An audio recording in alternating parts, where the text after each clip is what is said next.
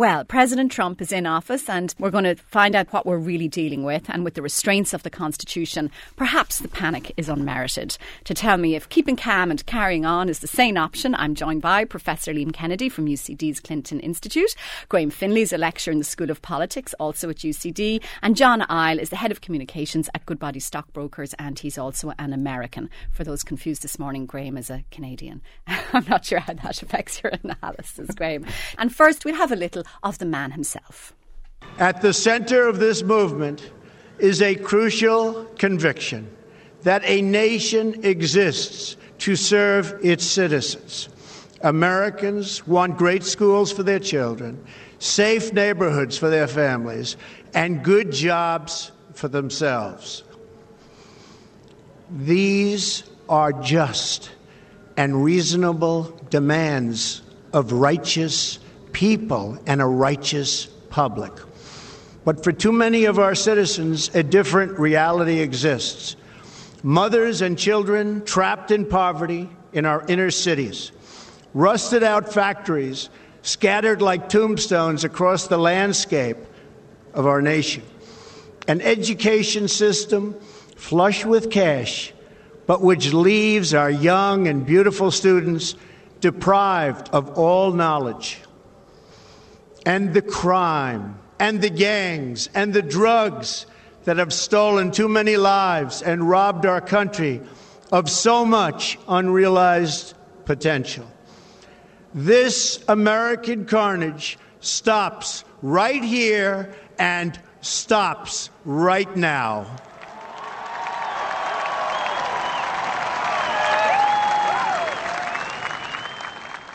We assembled here today are issuing a new decree to be heard in every city, in every foreign capital, and in every hall of power. From this day forward, a new vision will govern our land.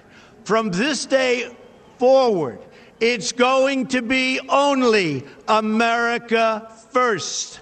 America first. And that was President Donald Trump. I don't know if you can quite, for people who weren't watching it, remember the body language and the thing he does with the hands. And he was rocking before he went up, which indicated a lot of anxiety, I thought. Liam Kennedy, you have written an article published on The Conversation this morning, and you quote Norman Mailer.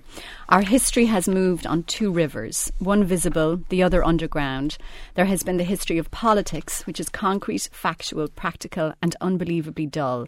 And there is a subterranean river of untapped, ferocious, lonely, and romantic desires, that concentration of ecstasy and violence, which is the dream life of the nation.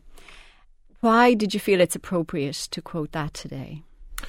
Well, I think Mailer's a very romantic writer, but I think he's also a very astute writer. I think he was tuned into what he called the dream life of the nation.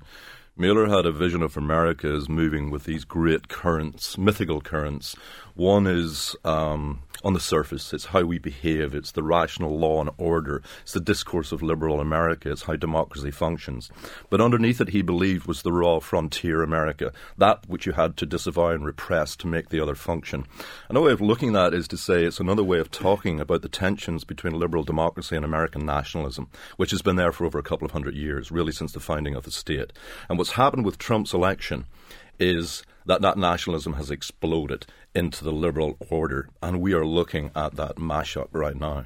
Mailer referred to John F. Kennedy as Superman. You invoked the term Übermensch. Well, there's a close relationship between Superman and Übermensch, depending on how you're looking at it. I wasn't talking about the comic book figure, and nor was Norman. He's thinking there about a strong leader. But also a strong leader who's glamorous and a strong leader who has some kind of phenomenal appeal. He believed Kennedy had those, but he believed that Kennedy could put those to work for a liberal order. So his vision is one that Mailer would sign up for. My view is, if Mailer was with us, and I suppose I was trying to channel Norman a bit in writing this piece, was that he would look at Trump and say, that's all style and no substance, and that's dangerous. This is Superman as Übermensch. Now, so how dangerous? Given that there is a constitution. There are restraints upon the office. Yeah. Surely it won't be that easy for him to do what he wants, despite, he has the other branches of government with him. The checks and balances, we're all learning about that recently because we're all desperate to believe they exist. They're there, but I think that I think he's run rings around the American elites for the last year, and I include the media here. Right? The media got it wrong with Trump. He's used social media and especially Twitter, of course, to do this. So what he's doing is deeply disruptive of political culture. And I think he has bamboozled a lot of people in the process. Now, will that continue? I think he'll try. But he's going to have to pull Republicans in Congress with him. And I can see a lot of tensions there about getting his way. It's going to be fun. So we'll get back to those tensions. Graham Finlay, we were looking back during the week at previous presidents. This is not the first time by any means that when a president has been elected, there is an atmosphere of fear, genuine fear. Kind of reminds me of when Charlie Haughey became Taoiseach, actually. What are you reminded of? Well, inaugural addresses are really actually very important. I mean, it's Lincoln's second inaugural, which is at least a large part of what's inscribed on the walls of the monument.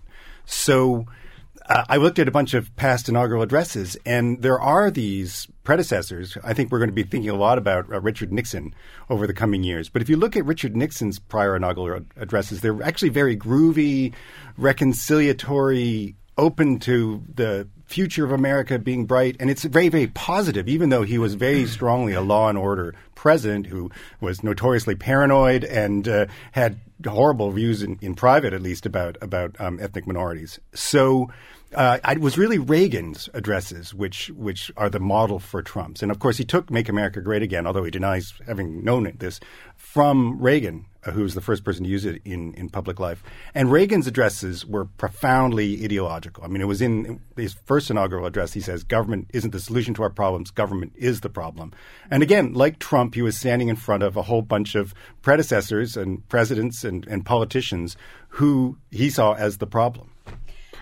I was reading about FDR. So when he took over, that was, the middle of the Depression, or certainly the beginning of it, and he was taking this attitude that they should view themselves as being at war on depression. And therefore, the president should have the similar powers, those that he's able to accrue when the country really is at war. And there was a feeling amongst many people that he wanted to be some kind of a dictator, and it mirrored the rise of Hitler in Germany. And he wanted to assume more executive powers to himself. It turned out that was okay because he was a good person who wanted, to act in the best interests of the country.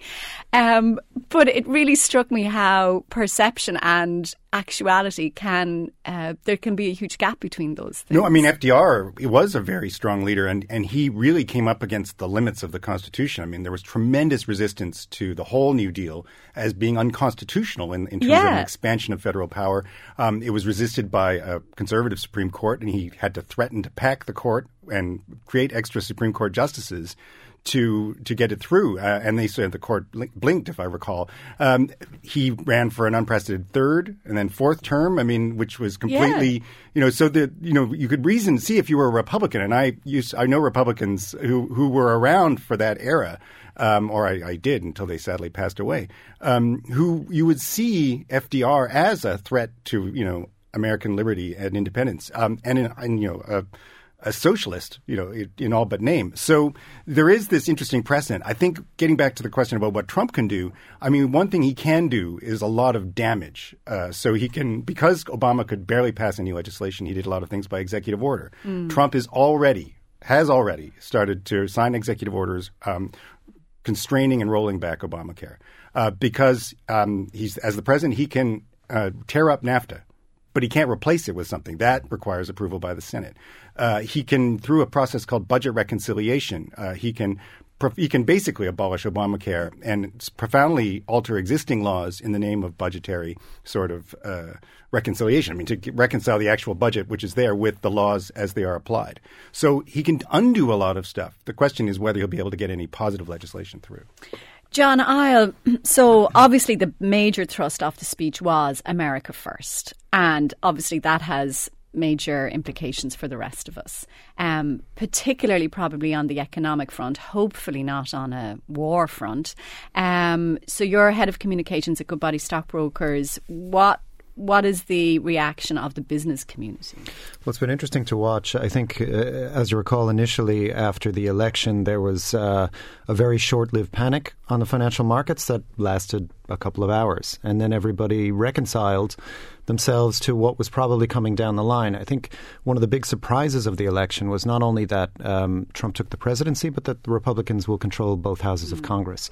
That means a straightforward Republican economic agenda is probably in the offing, and that means tax reform, tax cuts, especially for corporates, but also personal taxation, and Trump's plan for massive infrastructure spending.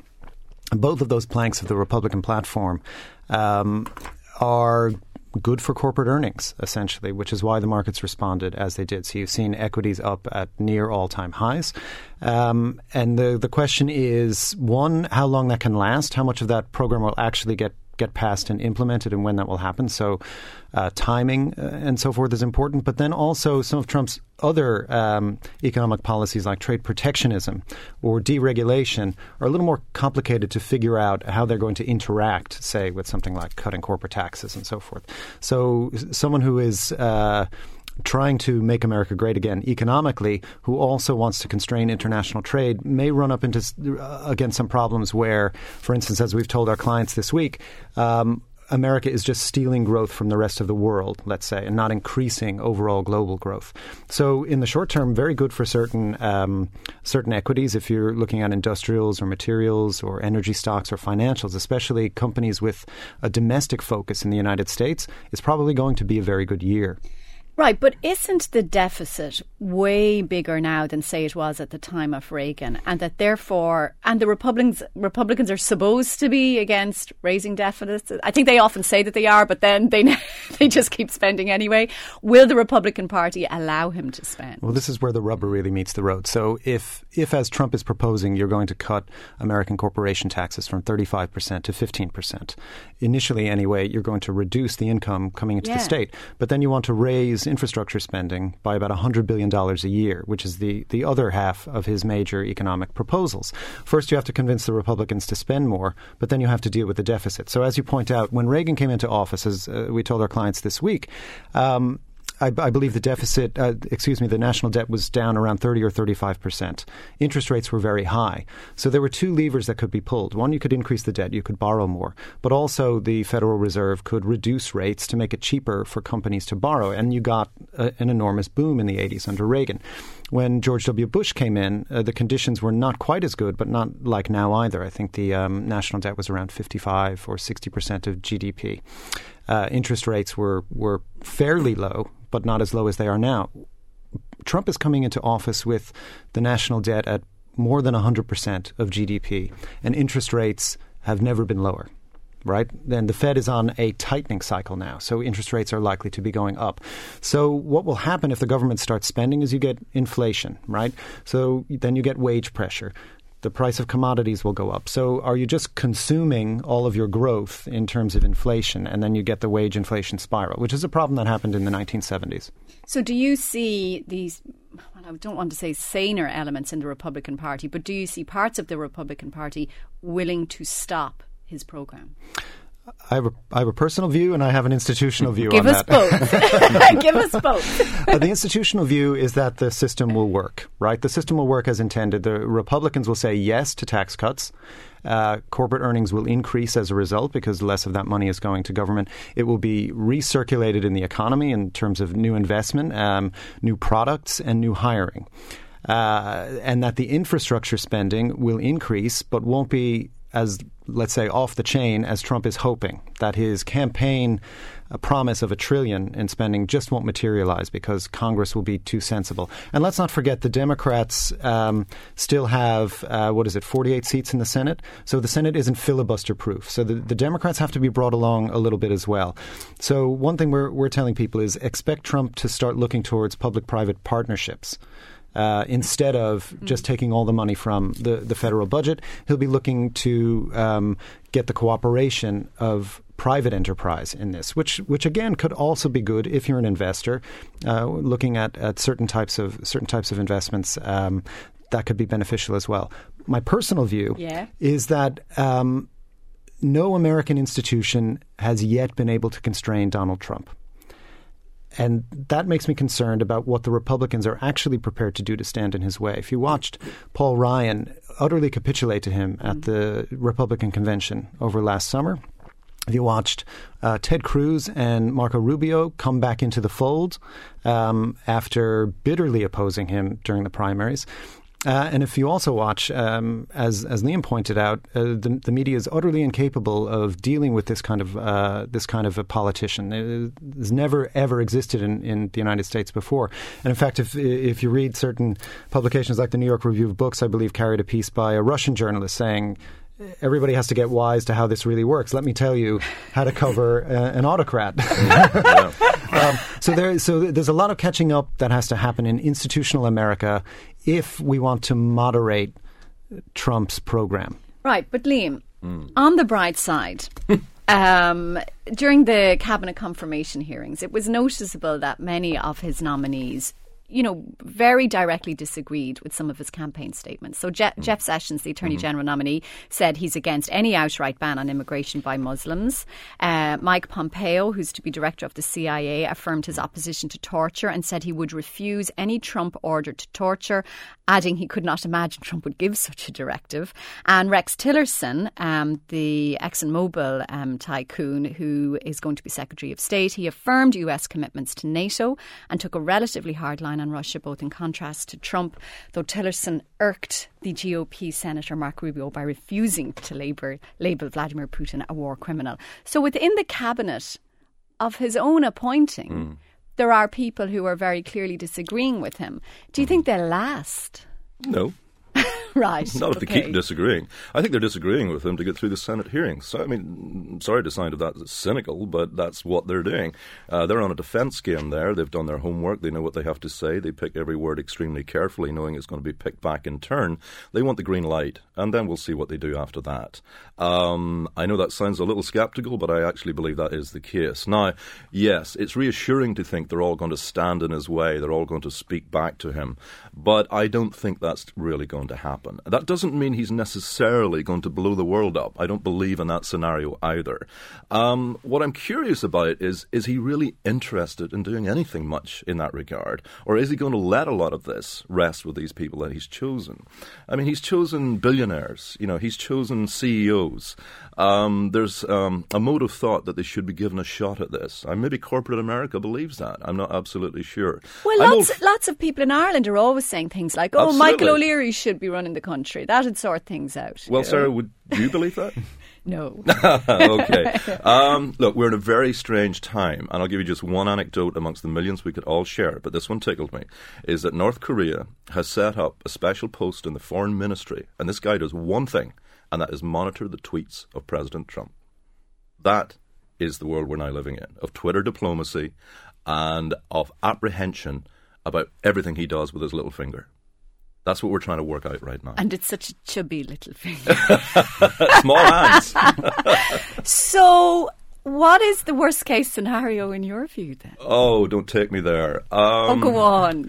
Well, no, I don't. I mean, realistically, if he really does begin to present policy options that are going to be so disruptive that we get pushback, not only politically, but on the streets of America, that's where you're going, then we might really have American carnage. Because what he talked about last night was rhetorical nonsense. That America doesn't exist except in the minds of his base. And it was insulting to those presidents who were sitting behind him. He's saying, you destroyed this country. I'm now going to fix it. You know what? America's not in bad shape. It's in bad shape in the mind of Donald Trump. What kind of shape is it in? The economy is in reasonably good shape, I think, and on the up. Of course, he will claim it's on the up because he's now the president. Yes, there are problems across America you could pick out, social and civic. But the idea that we are in some kind of dystopia, which is what he is presenting, is simply not true. But that vision is very powerful in the minds of his followers. Okay, now I know this is all wishful thinking and I'm just trying to make myself sleep at night. Is it possible that he'll go ahead and he'll build the infrastructure. And that will be good. Yes. And that maybe he just won't take much of an interest in global affairs unless Putin winds him up the wrong way, which Putin appears not to be doing. Putin appears to be trying to play up to him. So is the not so bad scenario? Yeah. If you want to go for the more positive scenario, and let's not concentrate on the apocalyptic, even though he uses that language. Yes, I think he will go for a quick hit on infrastructure. It makes sense. He can show some jobs very quickly in that. I think the Democrats will probably support it as well, because they've been talking about it before and they can't really back away from it. So I think he'll get hits in that. He'll look for some cheap hits elsewhere. I think he might begin building a wall and get a few square feet done and point to that. One of the neater takes on that was someone asked for smart thinking during the week and said, look, hold on, we have 50,000 undocumented Irish in the United States over there. A huge wall needs building over here. Do the maths. Now, that's what I call creative thinking. Somebody else says Norman Mailer was an alpha male and total misogynist to Liam. So I think he was. But, if he still got to analyse popular culture. In a certain kind of sense, it took one to know one. I mean, that's exactly what I'm getting at. I think he would be able to read that in Kennedy. And I think he's able to read it in Trump. So I have no problem with that statement whatsoever. Okay. Plus, it doesn't mean he's a bad writer. True. And finally, I'm really amazed at how lazy the journalism is in relation to Trump. This is from Michael in County Leitrim. I haven't heard one person ask, why does Trump want to reverse Obamacare? It could be that under Obamacare, the US government is paying multiples of what it should be for very common medicines. Trump is right. Check the numbers. The drug companies are getting away with murder as regards the payments they are charging under Medicare, etc. I think he does want people to have access to health insurance and healthcare, but not at the cost the US government is being made pay under Obamacare. I think maybe people would argue Obamacare could be improved upon, but abolishing it before you can figure out what you're replacing it with is the problem. John might speak about that in a little bit, especially in relation to Big Pharma. Graham, you wanted to pick up on some of the themes Liam was talking about. Yes, I mean, and it should be said that actually the Obamacare thing, and especially the drug negotiations, is actually part of Trump's populist side. The Republicans have historically been against the state negotiating with Big Pharma for lower drug prices. And it's actually a socialist view of Bernie Sanders that they should be doing so. So that's not actually true. But yes, no, the Democrats and Bernie Sanders, now that he's leading a movement within the Democrats, which must be quite strange for the Democrats, the Democrats have a choice, and they can do what's good for the country, or they can do what's good for the Democrats. And the Republicans learned long ago, when it came to Hillary Clinton's health care initiative, to resist everything, give them no victories at all. And the Democrats could choose to follow that path. But in fact, I think, as Liam says, they're going to like some of this stuff. They're going to like the idea of negotiating with Big Pharma for drugs. They're going to like the infrastructure plan. So they're going to give in to some bills which allow that to happen. They're going to give Trump some victories. And those bills are also probably going to have things the Democrats don't like. So if they did want to resist everything, they could resist it on the basis of the things they don't like in the bill. Right. And I think the Republicans are going to get away with it because they're going to do what they did under Reagan, under George W. Bush, and they are going to borrow and spend in Clinton's term. So would the Democrats be wrong to do that? So even though it might serve America's interest in the short term, the long-term priority is to get rid of Trump and to defeat the Republicans, and therefore obstructionism is the correct long-term strategy. I think if they were prudent as a political party, they would be right to do that. I think morally they'd be better off trying to salvage whatever is good in the Trump program. Yeah, but morally is the correct thing to do not to give him those victories and to get rid of him as soon as possible. So the longer term, higher moral priority is obstructionism, no? Again, well, I mean, the Republicans probably say that to themselves sort of when they're obstructing everything Obama and Clinton wanted to do. I think the Democrats probably, because, as John says, they haven't internalized what kind of politician Donald Trump is, they're probably saying to themselves, well, he's definitely not going to get a second term. So we don't have to fight tooth and nail to prevent him from getting any kind of victory whatsoever so that we can be assured of defeating him in 2020. And again, they may be underestimating. I casually mentioned Charlie Haughey at the beginning of the programme, and I hadn't given it too much thought. But, those kind of tactics can't help but remind me of Fianna Fáil versus Fine Gael, and the ideologies or personalities behind each of those parties, with this Fine Gael thing of wanting to do the right thing versus Fianna Fáil, do whatever you have to do to get back into power. When you get in power, do whatever you have to do to keep it. Do you see any parallels there? Well, there's parallels, I think, in every politician's life. I mean, So I read Hillary Clinton's books, so you don't have to. And I don't recommend them to you at all. However, what emerges from reading Hillary Clinton's books are that she believed that some of the things she did, which cost her friendships, at least for a while, cost her, all of her then political commitments, and the same was true of Bill Clinton, like welfare reform, which now Bill Clinton's desperately proud of, but at the time was forced upon him by the Republicans and was a complete selling out of poor and minority families in the United States. She believed he had to sign it so that he could get reelected because only Bill Clinton could stop the Republicans. And this is true of, I think, every politician. And so in a way, Trump is remarkable for saying it out loud and making it the basis of his inaugural address. But they all believe that they're the only people who can do this, the only people who can save America. And, while they may talk about values and vision and so forth, deep down they think that if I'm not in there doing this, all sorts of bad things are going to happen. That's why I have to do whatever it takes to get in there. And I suspect that Charlie Haughey probably said that to himself late at night as well. I think Enda Kenny might think that too. Jon Ihle, Konstantin Gurdjieff wrote an article recently talking about betrayal aversion, and it was about the perspective of voters when it comes to electing heroes. And it was this, we'll do anything to avoid a betrayal, So if you vote for a hero, if you vote for a Kennedy or you vote for a Blair or somebody like that, and then you get let down, it really, really hurts.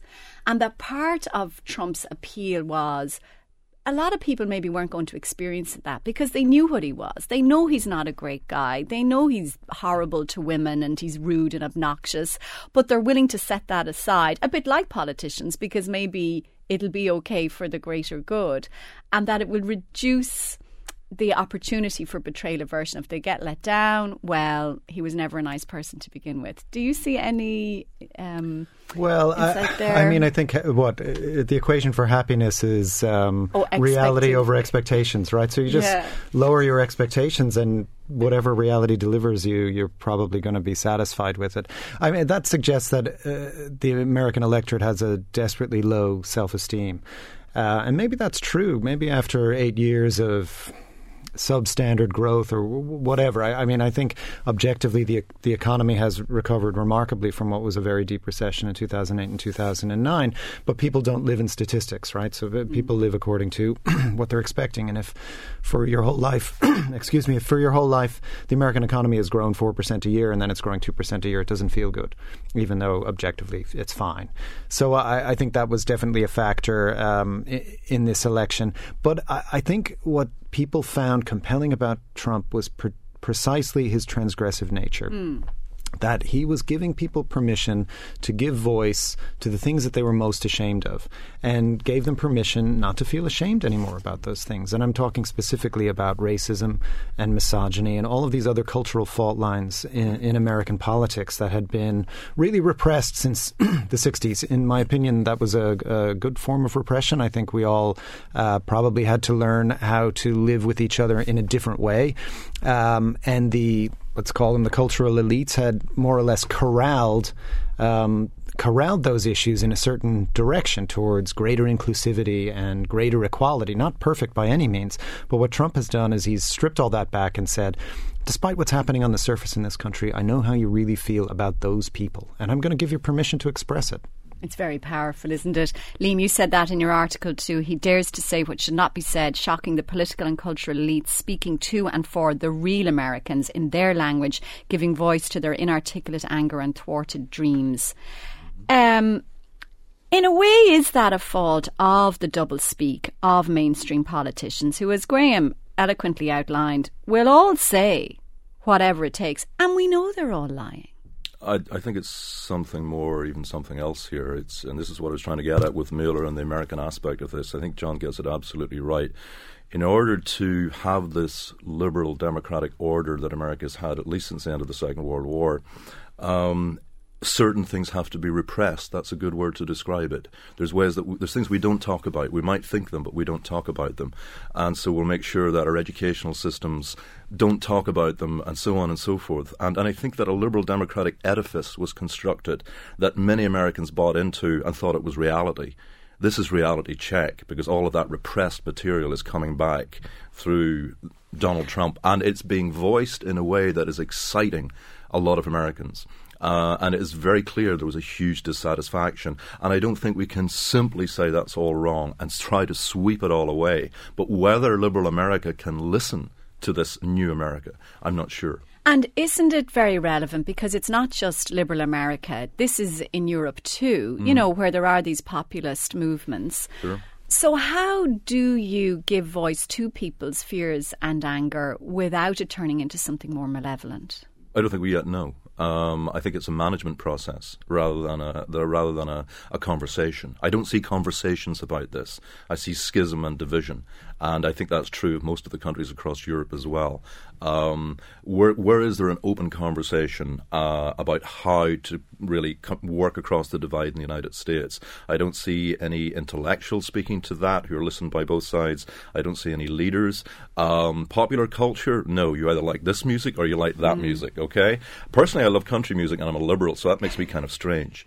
But you see where I'm going here. It's a deep schism, and it's not about political principles. It's cultural and it's psychological, and I think that's something that Mailer understood. Graham, do you see any way out of it? I mean, obviously I work in the media. I think the media contributes to a lot of these problems, especially in the polarisation of conversation. Can you see a way out? There's a big problem in that you need a vision to articulate to make yourself the representative of change, and Obama did that very successfully. But that vision has to be corralled, especially in the United States, and I think to a lesser extent here, by this tremendously American, sophisticated way of talking about identity and race, which has become known as political correctness. And it's immensely sophisticated. It's something, as a Canadian, since you've outed me as a Canadian, I had to learn when I moved to the United States for years and years and years to speak to the basis. And a previous Maverick candidate, Ross Perot, completely lost the audience when he spoke to the NAACP about, and kept saying "you people," and they said, stop saying that, and he because he didn't realize that sort of othering them and stereotyping them the way Donald Trump has quite openly throughout his campaign. You heard it in the clip from the address last night. You people, when he says inner cities, he means African Americans, and he thinks they all live in the inner cities and they're all in terrible shape, and African Americans have a very interesting, diverse set of communities. There's lots of middle class African Americans, never have been more.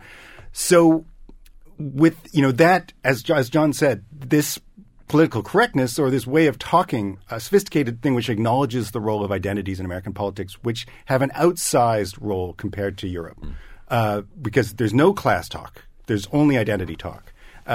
It's going to be really hard to put the genie back in the bottle that Trump has unleashed when he now starts talking about white identity politics and white identity, even class politics, where you're not just working class, or you're not just working in the Rust Belt, you're a white, and it's those people abroad or in the East and West Coast who've taken your livelihoods.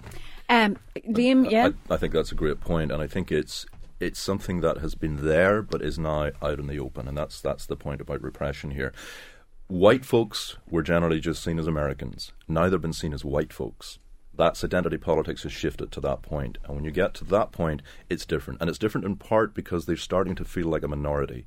They read all of these predictions that, there's going to be more Hispanics coming to the point where by 2050, is it, or something like that, it's going to be a majority non-white nation. So they're identifying as white. And once they start to identify as white, I think American nationalism finds a new voice.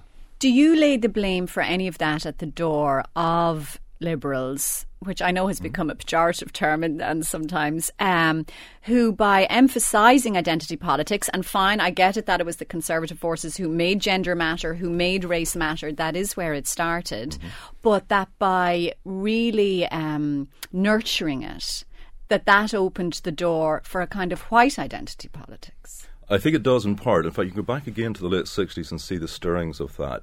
There was something of a kind of a white identity movement in the late 1960s and 70s. We didn't call it that. We called it white revivalism or ethnic revivalism.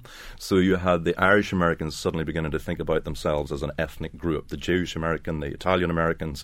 This is the period of The Godfather and all those awful gangster movies. And what those gangster movies are essentially about is saying, hey, this is the history we had in the inner city. We're now out in the suburbs and we've got no identity, but we can claim to be ethnic. It's the story of of success. And of course, the Irish-American narrative is the success story. But they were doing all that hard identification and symbolic identification in the early 70s as a backlash against the civil rights movement. That's my point. It was white identity showing we're different too, and speaking to it. So that's where it starts, and then we come all the way through to the present day. But to answer your question, yes, I think Liberals have a great deal to answer for. I think they have been complacent about identity politics. I think that they have caused a great deal of problems by not thinking through the logic of these kinds of positions. I think that their idea of identity politics is tied up with what sometimes is called wounded attachment, resentiment. This is resentment as identity politics. And now they are deeply confused because it looks like if they haven't lost the war, they've lost a very big battle. John, I want to touch on a couple of more things before we wrap up. Let's talk about elites first. We've been harking back to past presidents, and Andrew Jackson was a hugely popular president because he said he was going to kick the elites out of Washington and open up the government to the people. And he literally opened the White House to the people, and it was mobbed.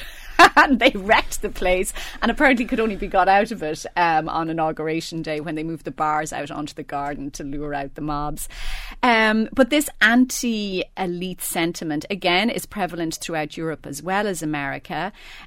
Have the elites only themselves to blame?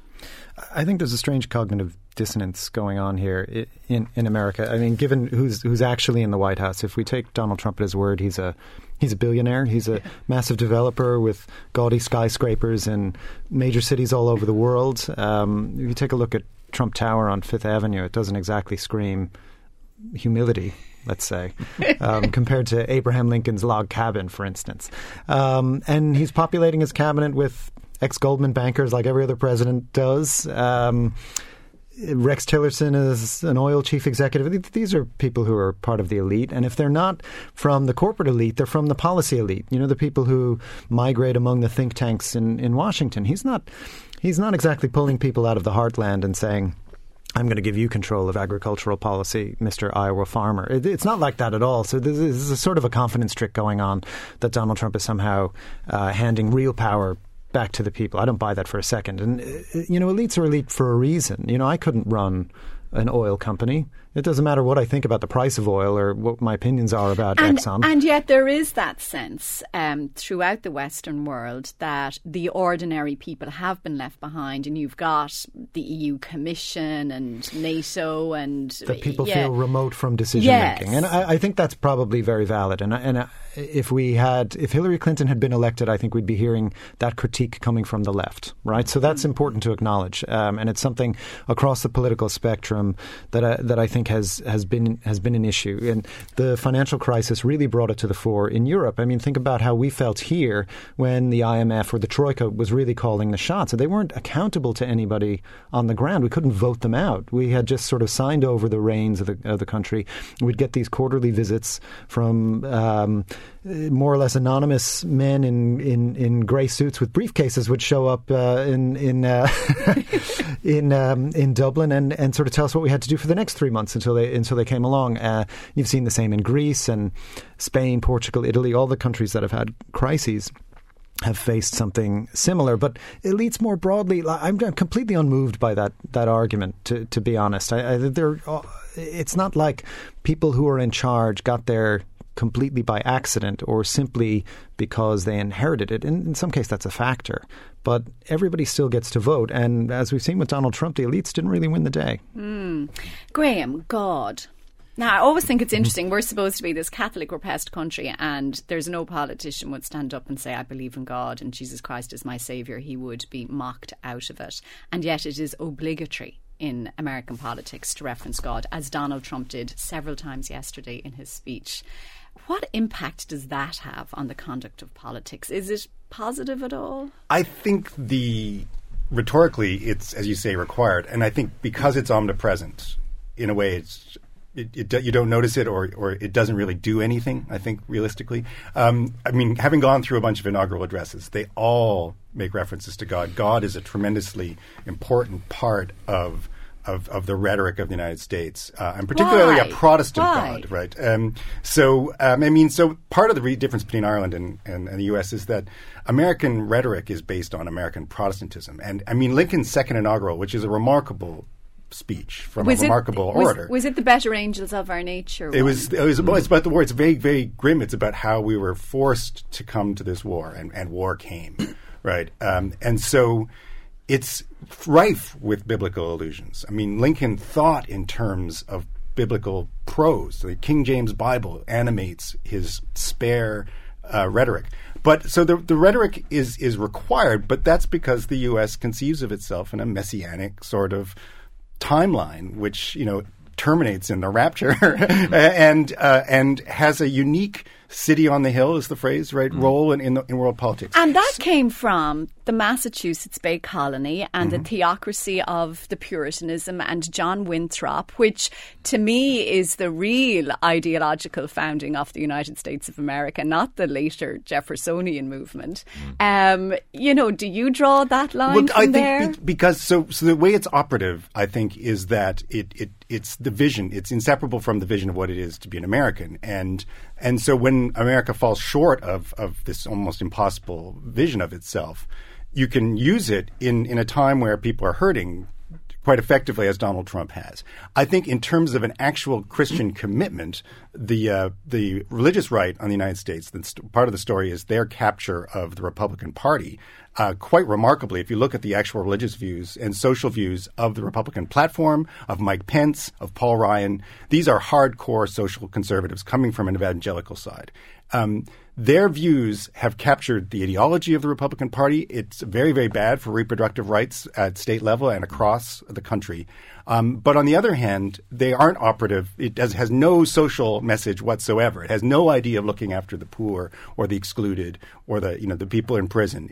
They are threats. And this ideological movement allows people to be both Tea Partiers, like Paul Ryan, like everybody who ran for the Republican office as a presidential candidate, with a couple exceptions, to be a Tea Partier and call themselves a fundamentalist Christian. And religion is part of that identity politics, Liam. And I'm reminded of an Ecclesiastes line, since we're talking about Lincoln and the Bible: there is no cure for the proud man's malady. Yeah.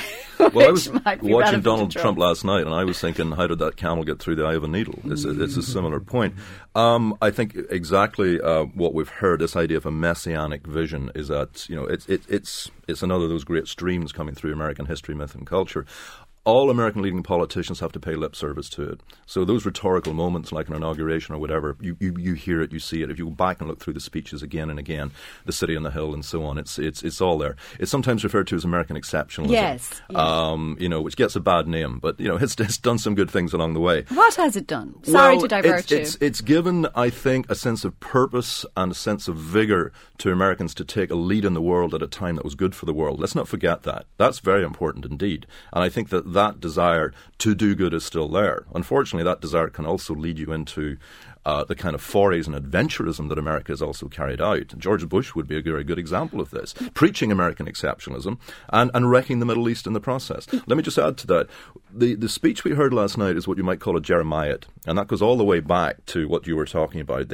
And this idea of the Jeremiad runs strongly through. And the idea of the Jeremiad is those folks who stand up and give a speech that will bring America back to itself, back to its origins. And in a sense, that's what he was doing last night. There's a strong tradition of that. He referenced the Americans as a righteous people. That's a great term. But, put the language together. I know I'm an academic, but I join up some dots here. Righteous, the people, blood, loyalty. That language sounds familiar to me, and I don't like it. John, are you one of the righteous people? Deeply, deeply flawed, Sarah. I share Liam's misgivings about that kind of blood and soil rhetoric. I'll go there if you won't, Liam. It was a Hitlerian speech. It really was, and the echoes couldn't have been hidden to the people in the Trump camp. They had to know what this language was conjuring up in the minds of people, and how deeply uneasy at least half of America must feel after hearing that. Like we were talking before we came on air about how it was pitched perfectly at Trump supporters, but it wasn't pitched perfectly at the entire nation, which is what an inaugural address is supposed to do. So it was a deeply divisive speech that I found very, very unsettling, notwithstanding, the nice things that might happen for our clients if the stock market performs well this year. There are longer term concerns. And one of the things we have been telling our clients is that Republican presidents are generally good for the economy until they're really bad for the economy. I have to say, I think if I'm going to find some positive side to this rhetoric, yes, Trump's isolationism means that he could only talk about America being an example rather than spreading actively American values and democracy to the rest of the world, which is how the U.S. understands democracy and human rights. So his isolationism, if you want a silver lining, means that he's unlikely to start, as Liam said, a war of choice in the Middle East, which costs the U.S. trillions and thousands of lives, and that he'll perhaps, not mess up other countries quite as much as past presidents. That's something I had been hoping for too, but it is really all about hope, and not that kind of positive hope of Obama. It's fearful hoping. Liam Kennedy, Graham Finlay, Jon Ihle, many thanks and thank you for listening.